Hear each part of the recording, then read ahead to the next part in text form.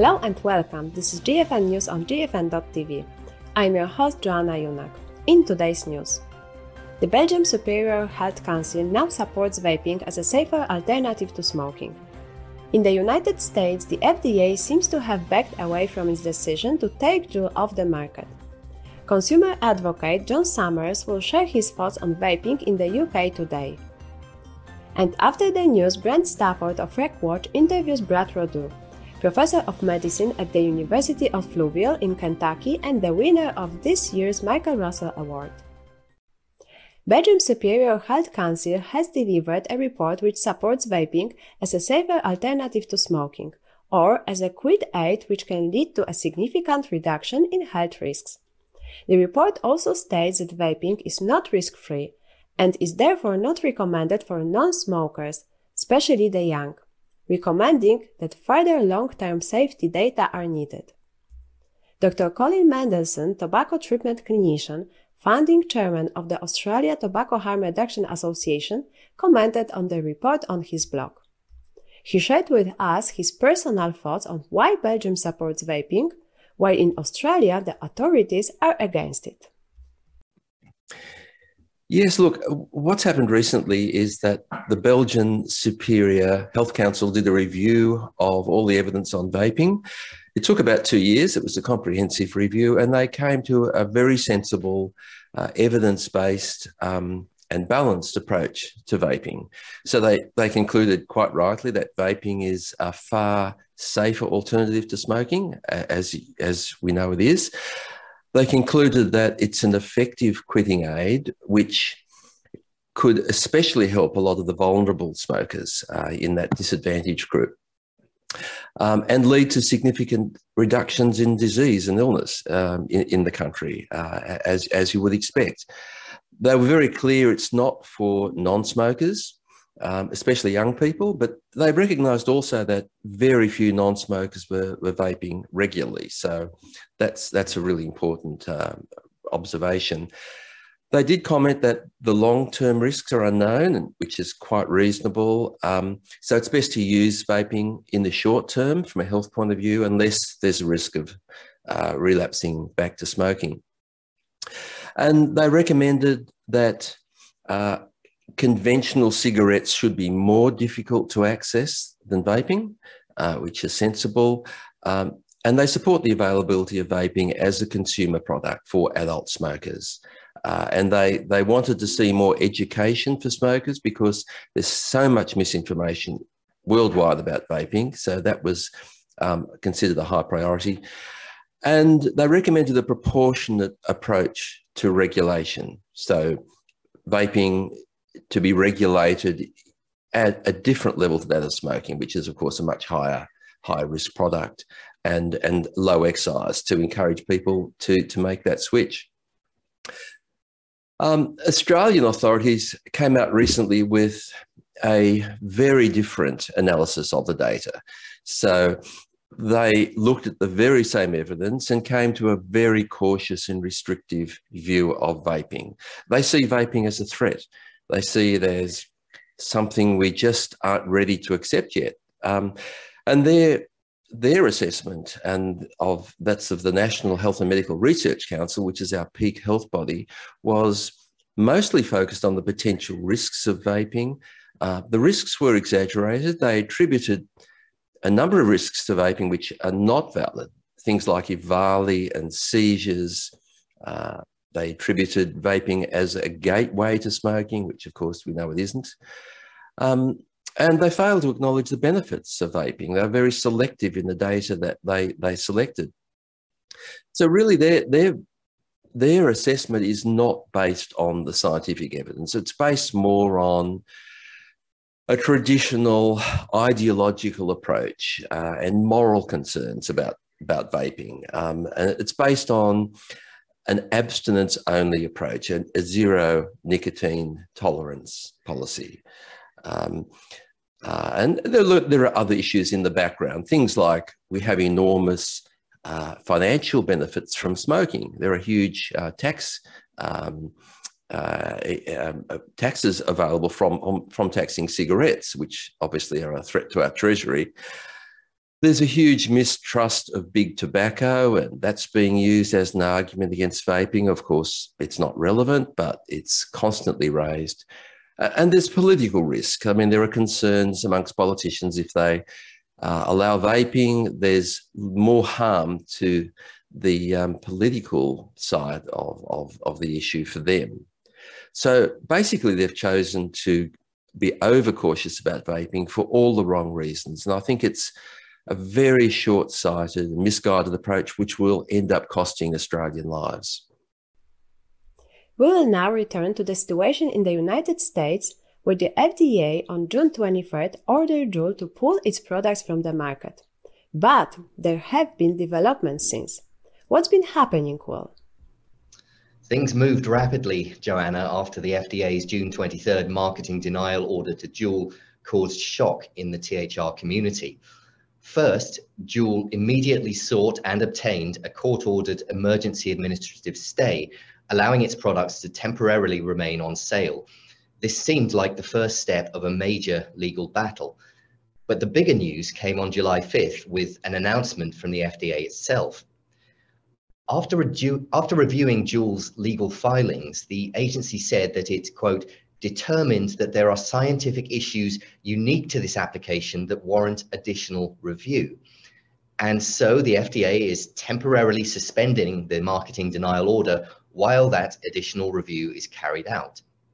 This all feels rather extraordinary, given that the FDA had already taken nearly 2 years in reviewing Juul's PMTA applications. Just 2 weeks after ordering Juul off the shelves, the FDA appeared to be backing away from its own decision, at least for now. Where do things go from here? The implications, as so often during this opaque PMTA process, are unclear. Reporting for Filter, Alex Norsha wrote that either the FDA could simply be taking time to bolster its marketing denial order before engaging in a court case, or that it could end up backtracking entirely. We don't know to what extent the FDA and Juul, which I'll mention again has provided grants to Filter, could be communicating behind closed doors. The outcome, as we speak, is very hard to guess. What we do know, as Helen Redmond wrote for Filter this week, is that enormous damage has already been done. Millions of former smokers use Juul, and their access is the bottom line. People may object to Juul's early marketing campaigns and the ensuing PR damage, whereas others, like Helen, feel rather that the company should have pushed back much harder against misinformation and teen epidemic claims instead of, quote, pleading for redemption. But as she wrote, how many more smokers would have made the switch if the war to destroy Juul hadn't been waged? That is the real tragedy. According to Public Health England, recently renamed the Office for Health Improvement and Disparities, vapes are at least 95% safer than smoking, and in the UK, vaping products are recommended by the National Health Service as an effective way to help people give up smoking. We decided it was time to revisit the situation in the UK, and so we asked John Summers, a UK consumer advocate, a few questions. Thank you, John, for joining us. Can you tell us what do you do and what is your area of interest? Sure. So my name's John Summers. I'm a consumer advocate from the UK. I work in IT for a wealth management company, and I've worked in IT for nearly 30 years. But previous to that, my area of study was chemistry. So I have a bit of a scientific geeky background.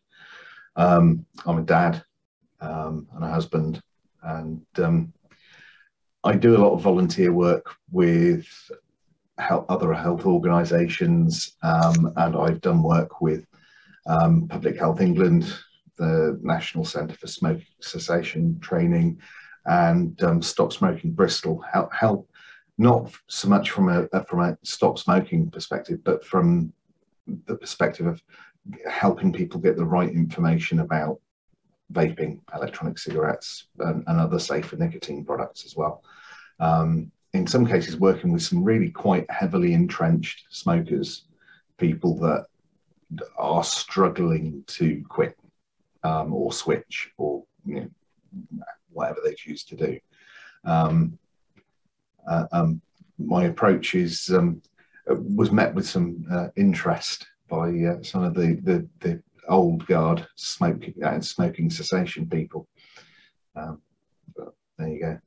I've never worked in the vape industry, never worked for a tobacco company, etc., etc. I'm just an interested party. I switched accidentally, if you like, to vaping. I dual used for a couple of years very early on with the really rubbish products, the really early electronic cigarettes. And then after 2 years, I just happened to find a better tank, the right flavory liquid, and without really realizing it, that day stopped smoking. And that's, oh God, blimey, 13 odd years ago. So haven't looked back, haven't smoked since, which has had a massive impact on me and my family. In the year before I switched, I had chest infections and bronchitis about 5 times in a 12-month period.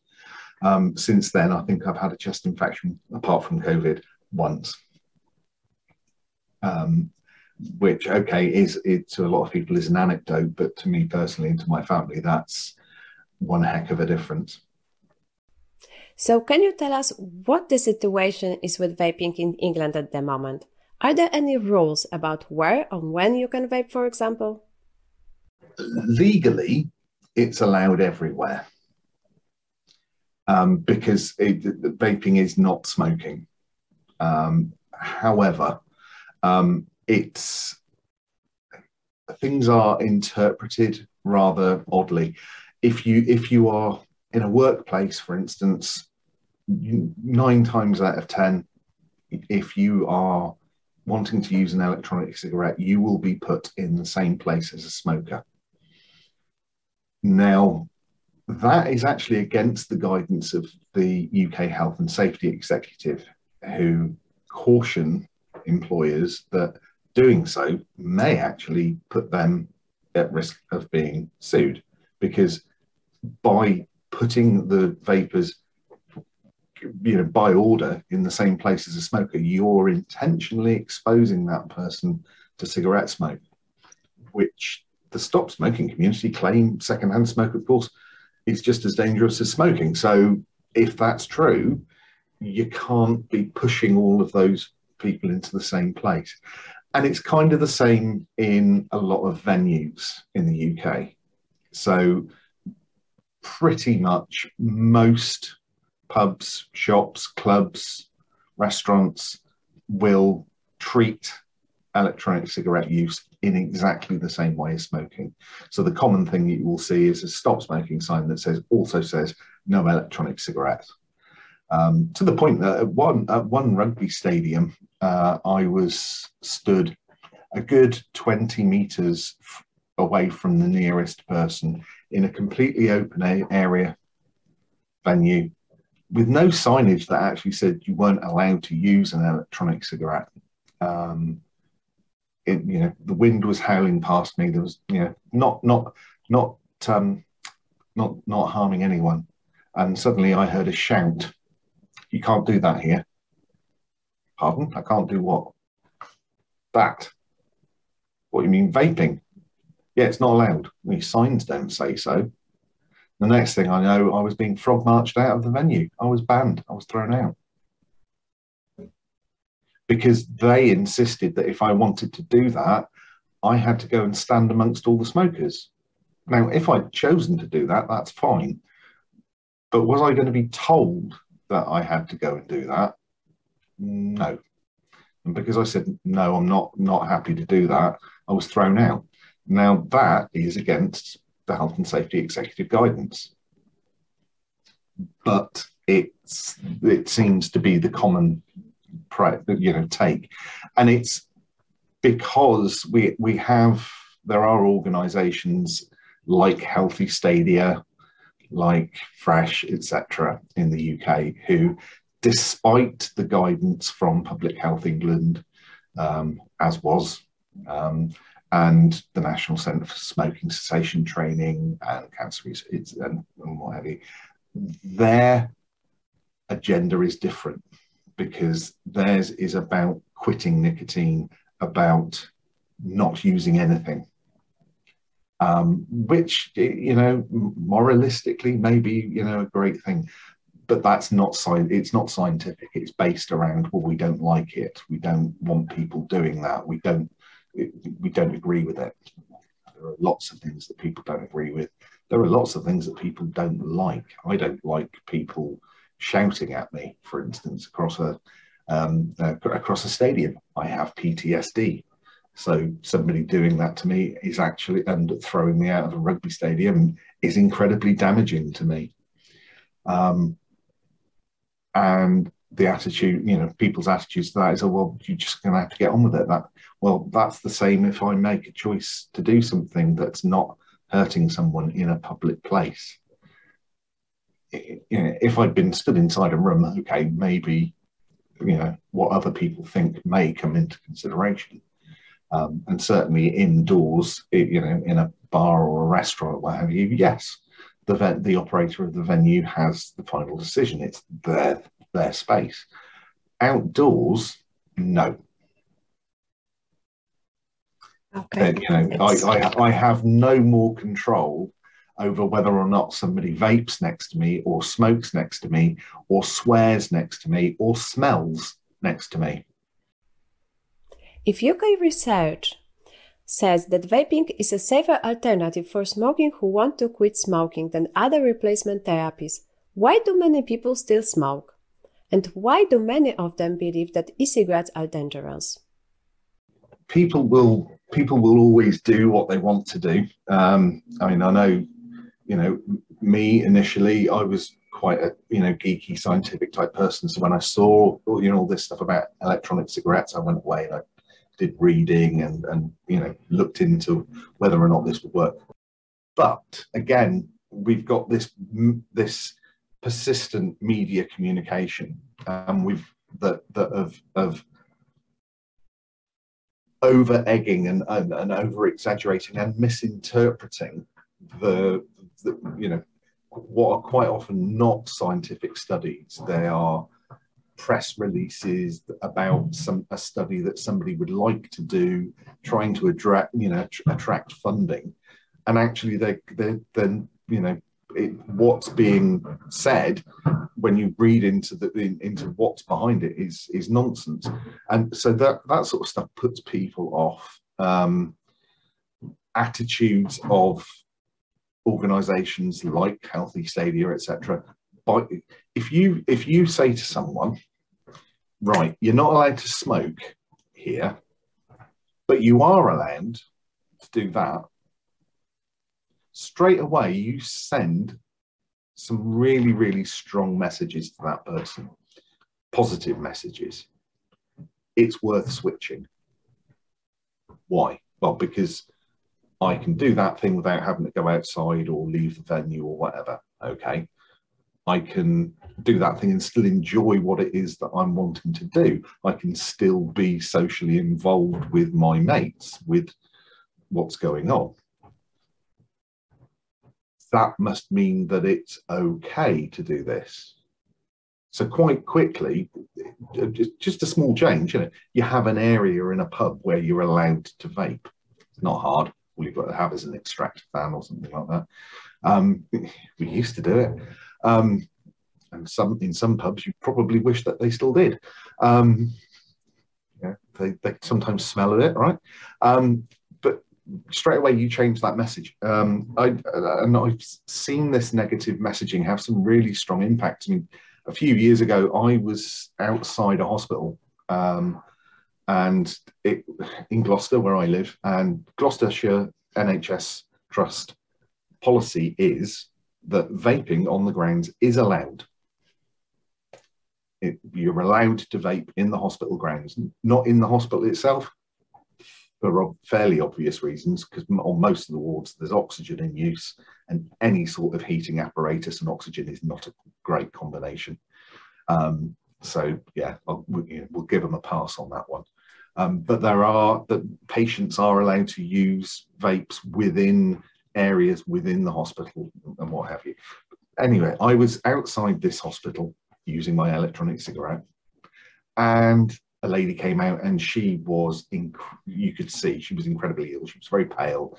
She had one of the stands with her with IV drips. She had about 3 IVs on there, and she wheeled herself just outside the doorway and started to smoke.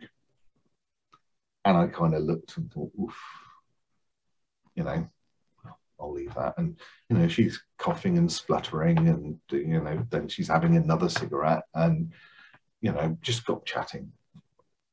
I said, "Oh, bet you know, you're popular with them." "Oh, yeah, they don't like me doing it." "Well, have you thought about, you know, switching to something else?" And just, you know, got into a conversation with her about it.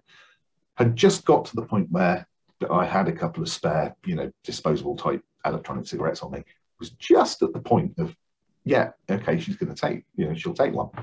And suddenly a voice from the side screams, "You can't do that here. It looks like smoking." So what? So what if it looks like smoking? It's not smoking. And this person's an incredibly heavy smoker who's already incredibly ill, and you've now destroyed that opportunity for that person to switch. That may result in that person's death. Who knows? And it was completely counter to the NHS Trust's policy. It was completely counter to the signage that was around, but it was their opinion, and their opinion was being fed by media, by organisations like the BMA, who still have this, "We don't really want to recommend it. We're going to allow our members to." The BMA is a union. It's not a medical authority. It's a union. The same as the, you know, the Royal College of Nurses. You know, it's not a regulatory body. It's not got responsibility for those things, but they're still doing this push for whatever reason. We can theorize as to what they may be, or just flat out, you know, ignorance and Puritanism. But that attitude really diverts people away from potentially switching to whatever safer product that is. You know, people do the same thing with snus. "Oh, well, it's like chewing tobacco used to be." Well, actually, no, it's not. Nicotine pouches. "Well, yeah, it's just another way to get kids hooked." No, it's not. They don't like them. Vaping. Well, if people have disposable vapes and they chuck them down on the ground instead of disposing of them, you know, say properly, yeah, kids probably are going to get hold of them. They shouldn't, but hey, what's the alternative? They smoke. I'll go with that one rather than the smoking. It might not be politically correct, but from a health perspective, they're going to have a much better outcome. Thank you, John, for sharing your insights. We'll come back to you again in future episodes with some more questions. And now we go over to Brent Stafford and his guest, Brad Rodu. Brad is a professor of medicine and holds an endowed chair in tobacco harm reduction research at the University of Louisville. At the Global Forum on Nicotine in Warsaw last month, Brad was the recipient of the 2022 Michael Russell Award. The award is given to individuals who have made substantial and innovative contributions to the science and understanding of safer nicotine products and tobacco harm reduction. Thanks to his personal and professional dedication to the field over many decades and despite many challenges, Brad is a very worthy recipient. In today's interview, Brad shares his views about people's attitude to smoking, vaping, and nicotine. Over to you, Brent. Hi, I'm Brent Stafford, and welcome to another edition of RegWatch on GFN.TV. We're here in Warsaw, Poland for the Global Forum on Nicotine, GFN 22, and joining us in person is Dr. Brad Rodu. Brad, thanks for coming back on the show. It's great to be back. with you. So tell us, for viewers who don't know where you're from and what you do, fill us in. Well, I'm a professor of medicine at the University of Louisville in Kentucky. I also hold an endowed chair in tobacco harm reduction research at the Cancer Center there. I've been conducting tobacco research and advocating for safer cigarette substitutes since 1994. That's 28 years. How much of that time have you been on the outside? Oh, for quite a bit of it. It's been a struggle to get this information across to smokers so that they can make choices that will impact their lives and their health. So what was it then, I guess, was it from your medical experience that you witnessed some of the, ravaging that smoking does on the body? That's right. I'm an oral pathologist, and I worked in a cancer center treating and making diagnoses under the microscope and clinically of many, many kinds of cancers and immunosuppressed cancer patients undergoing therapy. I saw lots of cancers and many of them in smokers, and at that point the 2-minute warning is over and folks are looking at death. And so that's what drove me to find a way to help smokers quit that didn't involve completely abstaining from all nicotine and tobacco products. Now, does quitting smoking actually, prevent the cancer, or is it too late at some point? Well, obviously, the more you smoke, the higher the risk, and the more chance that you're going to have a deadly disease.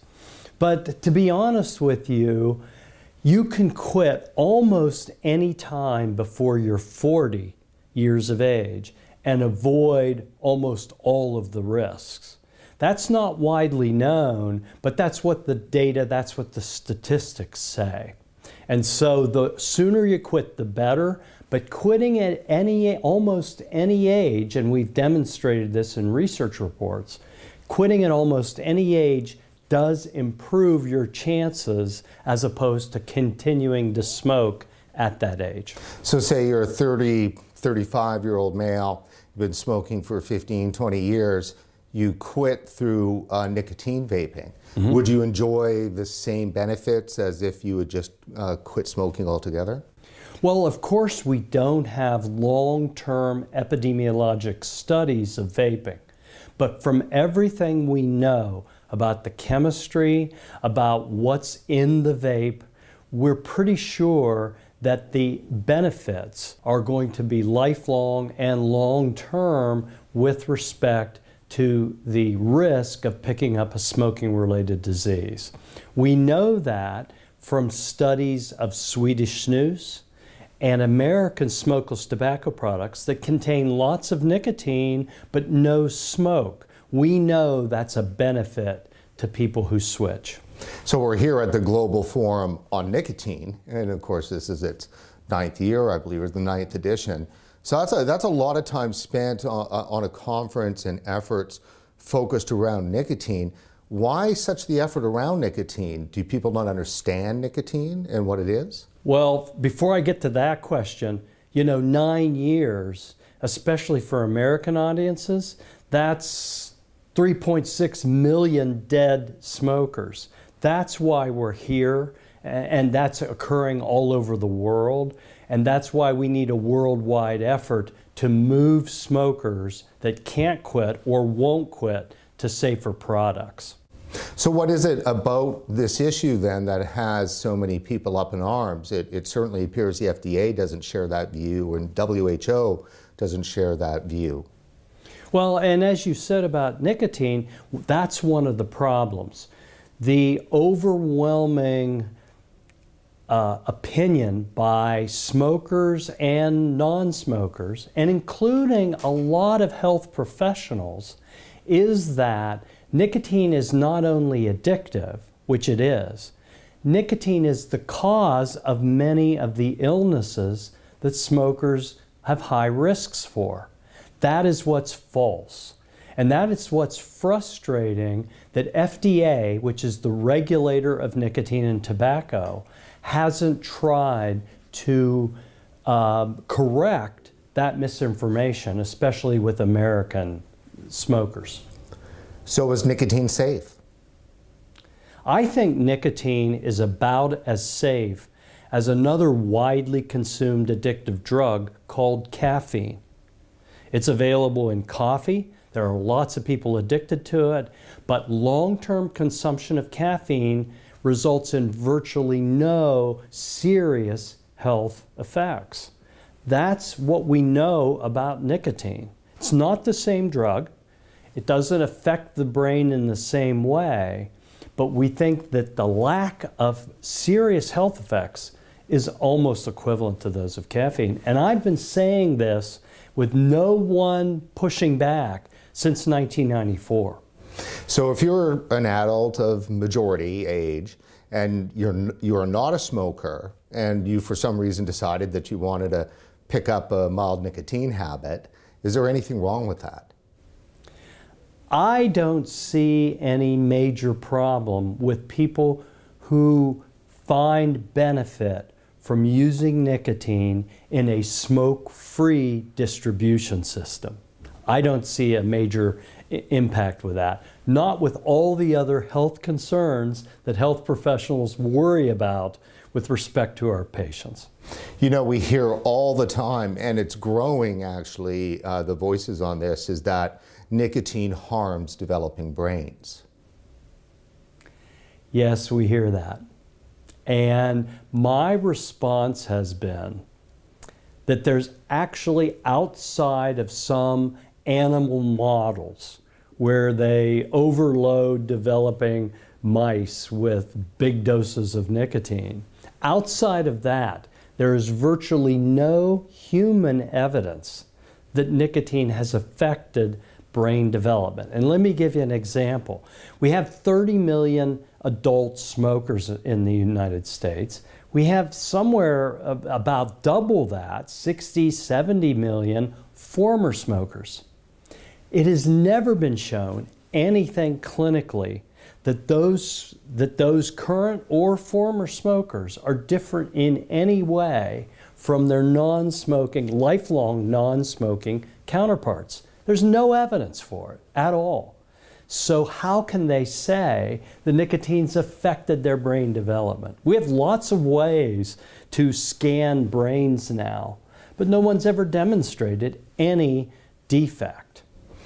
So how then can CDC, which does make this claim, and it's made by many government organizations that are involved in tobacco control, that nicotine harms developing brains? I mean, there's research I've just even seen recently in the last month coming out trying to establish some kind of cause and effect on this, when common sense shows that it can't be the case. Well, I mentioned mouse models. There are also they also try to produce these effects in cells that are grown in laboratory conditions. And I can tell you, I've participated in some molecular biology research. You can take cells growing in a plate, you can torture them and make them do just about anything you want them to do. You can get anything, any impact you want. But when you do that in normal doses to the human, the entire human, you don't get those same cellular effects. And so I think all of that research is blown out of proportion for two reasons. Number one is to establish that nicotine is a demon drug.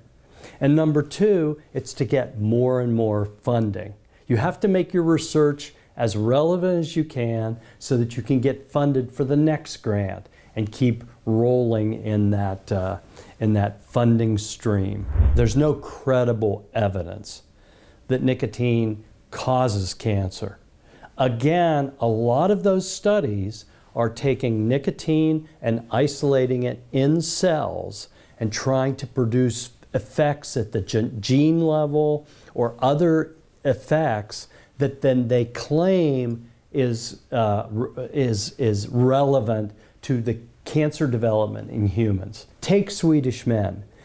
they're probably the highest prevalence of smokeless tobacco use, what we call snus, in the entire developed world. And they've been able to find virtually no impact on cancer incidence or cancer mortality among those men who use snus for a lifetime. So impacts in cells don't translate into impacts in humans, and that's what I believe we should be focused on. Let's take a moment to discuss this conference, GFN. Why is it important to have an event like this? Well, GFN is exciting because it's not just academics or professionals in tobacco control talking to each other. It's a lot of folks interested in tobacco harm reduction or safer substitutes, but they come from all directions. There are professionals here, but there are also consumers. Consumers need to play a role. The usual statement, nothing for us or about us. Right. That's very important. And I'm always excited to appear and to discuss these issues with the consumers that are being affected. Because that's, again, how I was brought into the issue.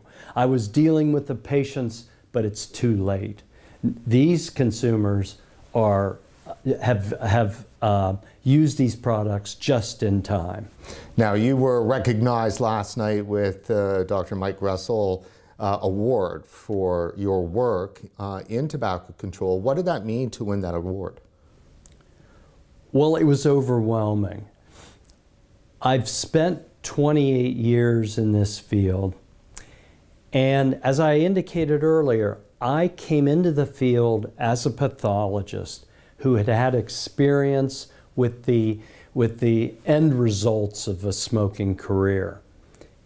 In comparison to a lot of folks in tobacco control who are specialists with addiction medicine, psychiatry, psychology, public health, they have a different focus. And it's a great focus, but they haven't seen as much of the end results as I have. So I always considered myself a little bit separate and never part of the usual groups of folks who tried to promote tobacco harm reduction.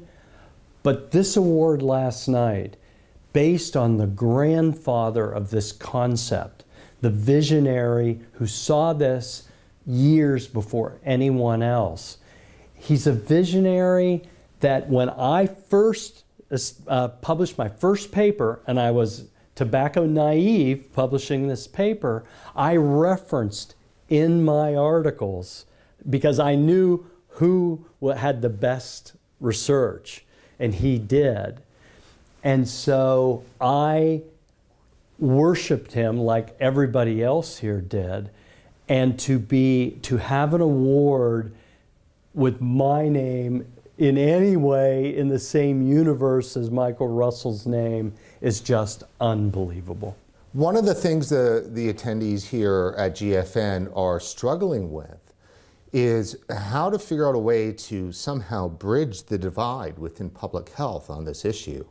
Is there a divide, and what to do about it? There is a divide, but the divide is still very lopsided. I mean, when I came into the field, I couldn't find collaborators or others that had the same interests in safer products.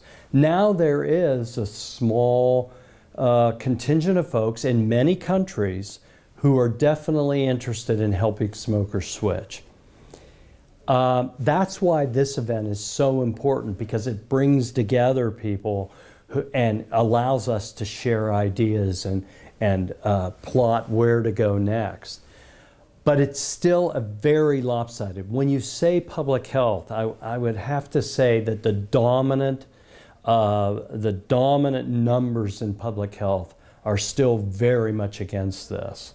And that means all of the major medical societies, all in the US and Canada, all of the major governmental agencies.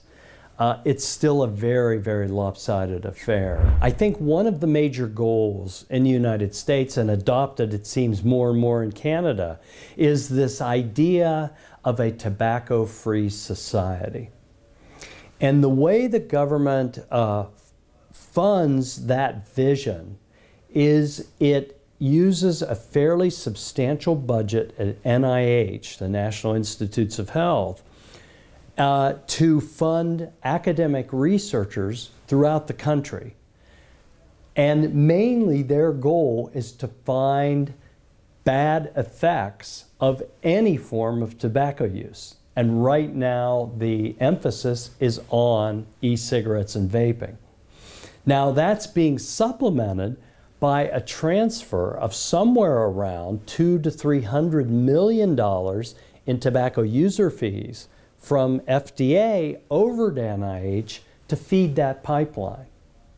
Now, when those researchers are funded for those effects, and it doesn't matter whether they had an original interest in tobacco or not, they take their research program and they adapt it to the tobacco resources, and they get grants.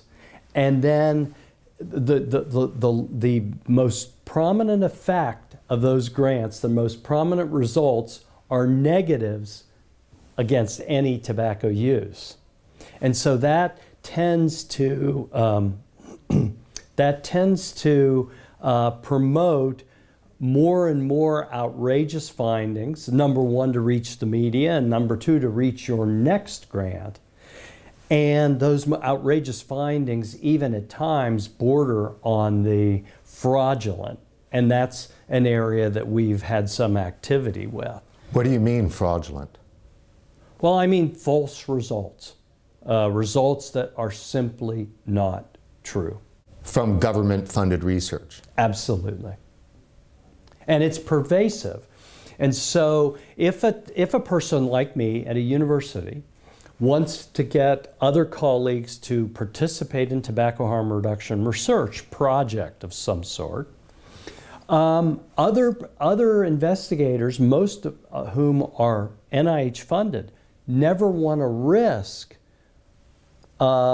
alienating the funding agency, no matter what their research is, because they know what the NIH intentions are for tobacco. So it's a big problem, and it affects nearly all university research. So is that then an inherent bias? The government seeks to pay for research that will support a preconceived position on this issue? I think largely that's the case. Government funding supports negatives for tobacco research and has never been interested in a balanced approach toward these harm reduction products. Let me give you an example. In 1994, I published my first article basically suggesting that smokeless tobacco was less dangerous, less hazardous than cigarettes, and should be considered by smokers who are unable to quit. The National Cancer Institute, which is the largest of the NIH agencies, communicated to my university that this idea was unethical, that no one should be talking about this. And they indicated that I was unethical to be on the faculty. They challenged my faculty position in my university and challenged the university that this idea was not to be tolerated. And I don't think that mindset has changed in any way in the last 28 years. It drives everything at universities. And so it makes it very difficult for anybody who is balking at the main theme to get anywhere. What is your advice, I think, for people attending this conference and those watching it online in terms of how to move forward to secure these kind of rights for consumers to have access to these tobacco harm reduction products? Well, one thing we have to be vigilant is when a study's published, don't just read the headline. Because the headline is generated by the researcher who's NIH funded, is transferred to the university. Their media relations department always wants to get maximum exposure. And then the anti-tobacco crusaders always want to use that to drive down tobacco products. Don't pay attention to the headlines. The second thing that I'm trying to share with participants here is that we need some sort of post-publication review that's systematic. And I'm not just talking about reading the paper and trying to find minor issues. I'm talking about taking their data, the data they used, and conducting a new analysis that checks it.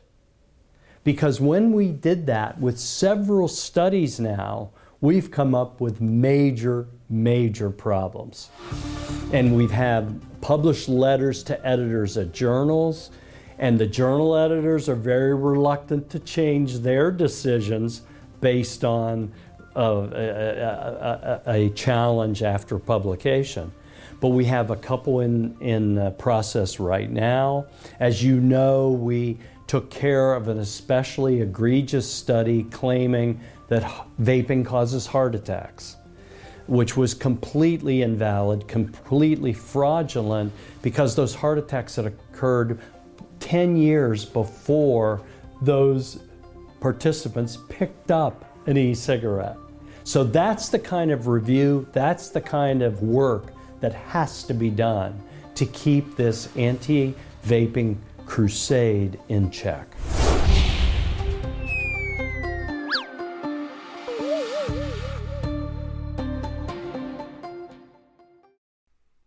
Thank you, Brent and Brad, for an interesting discussion. That's all for today.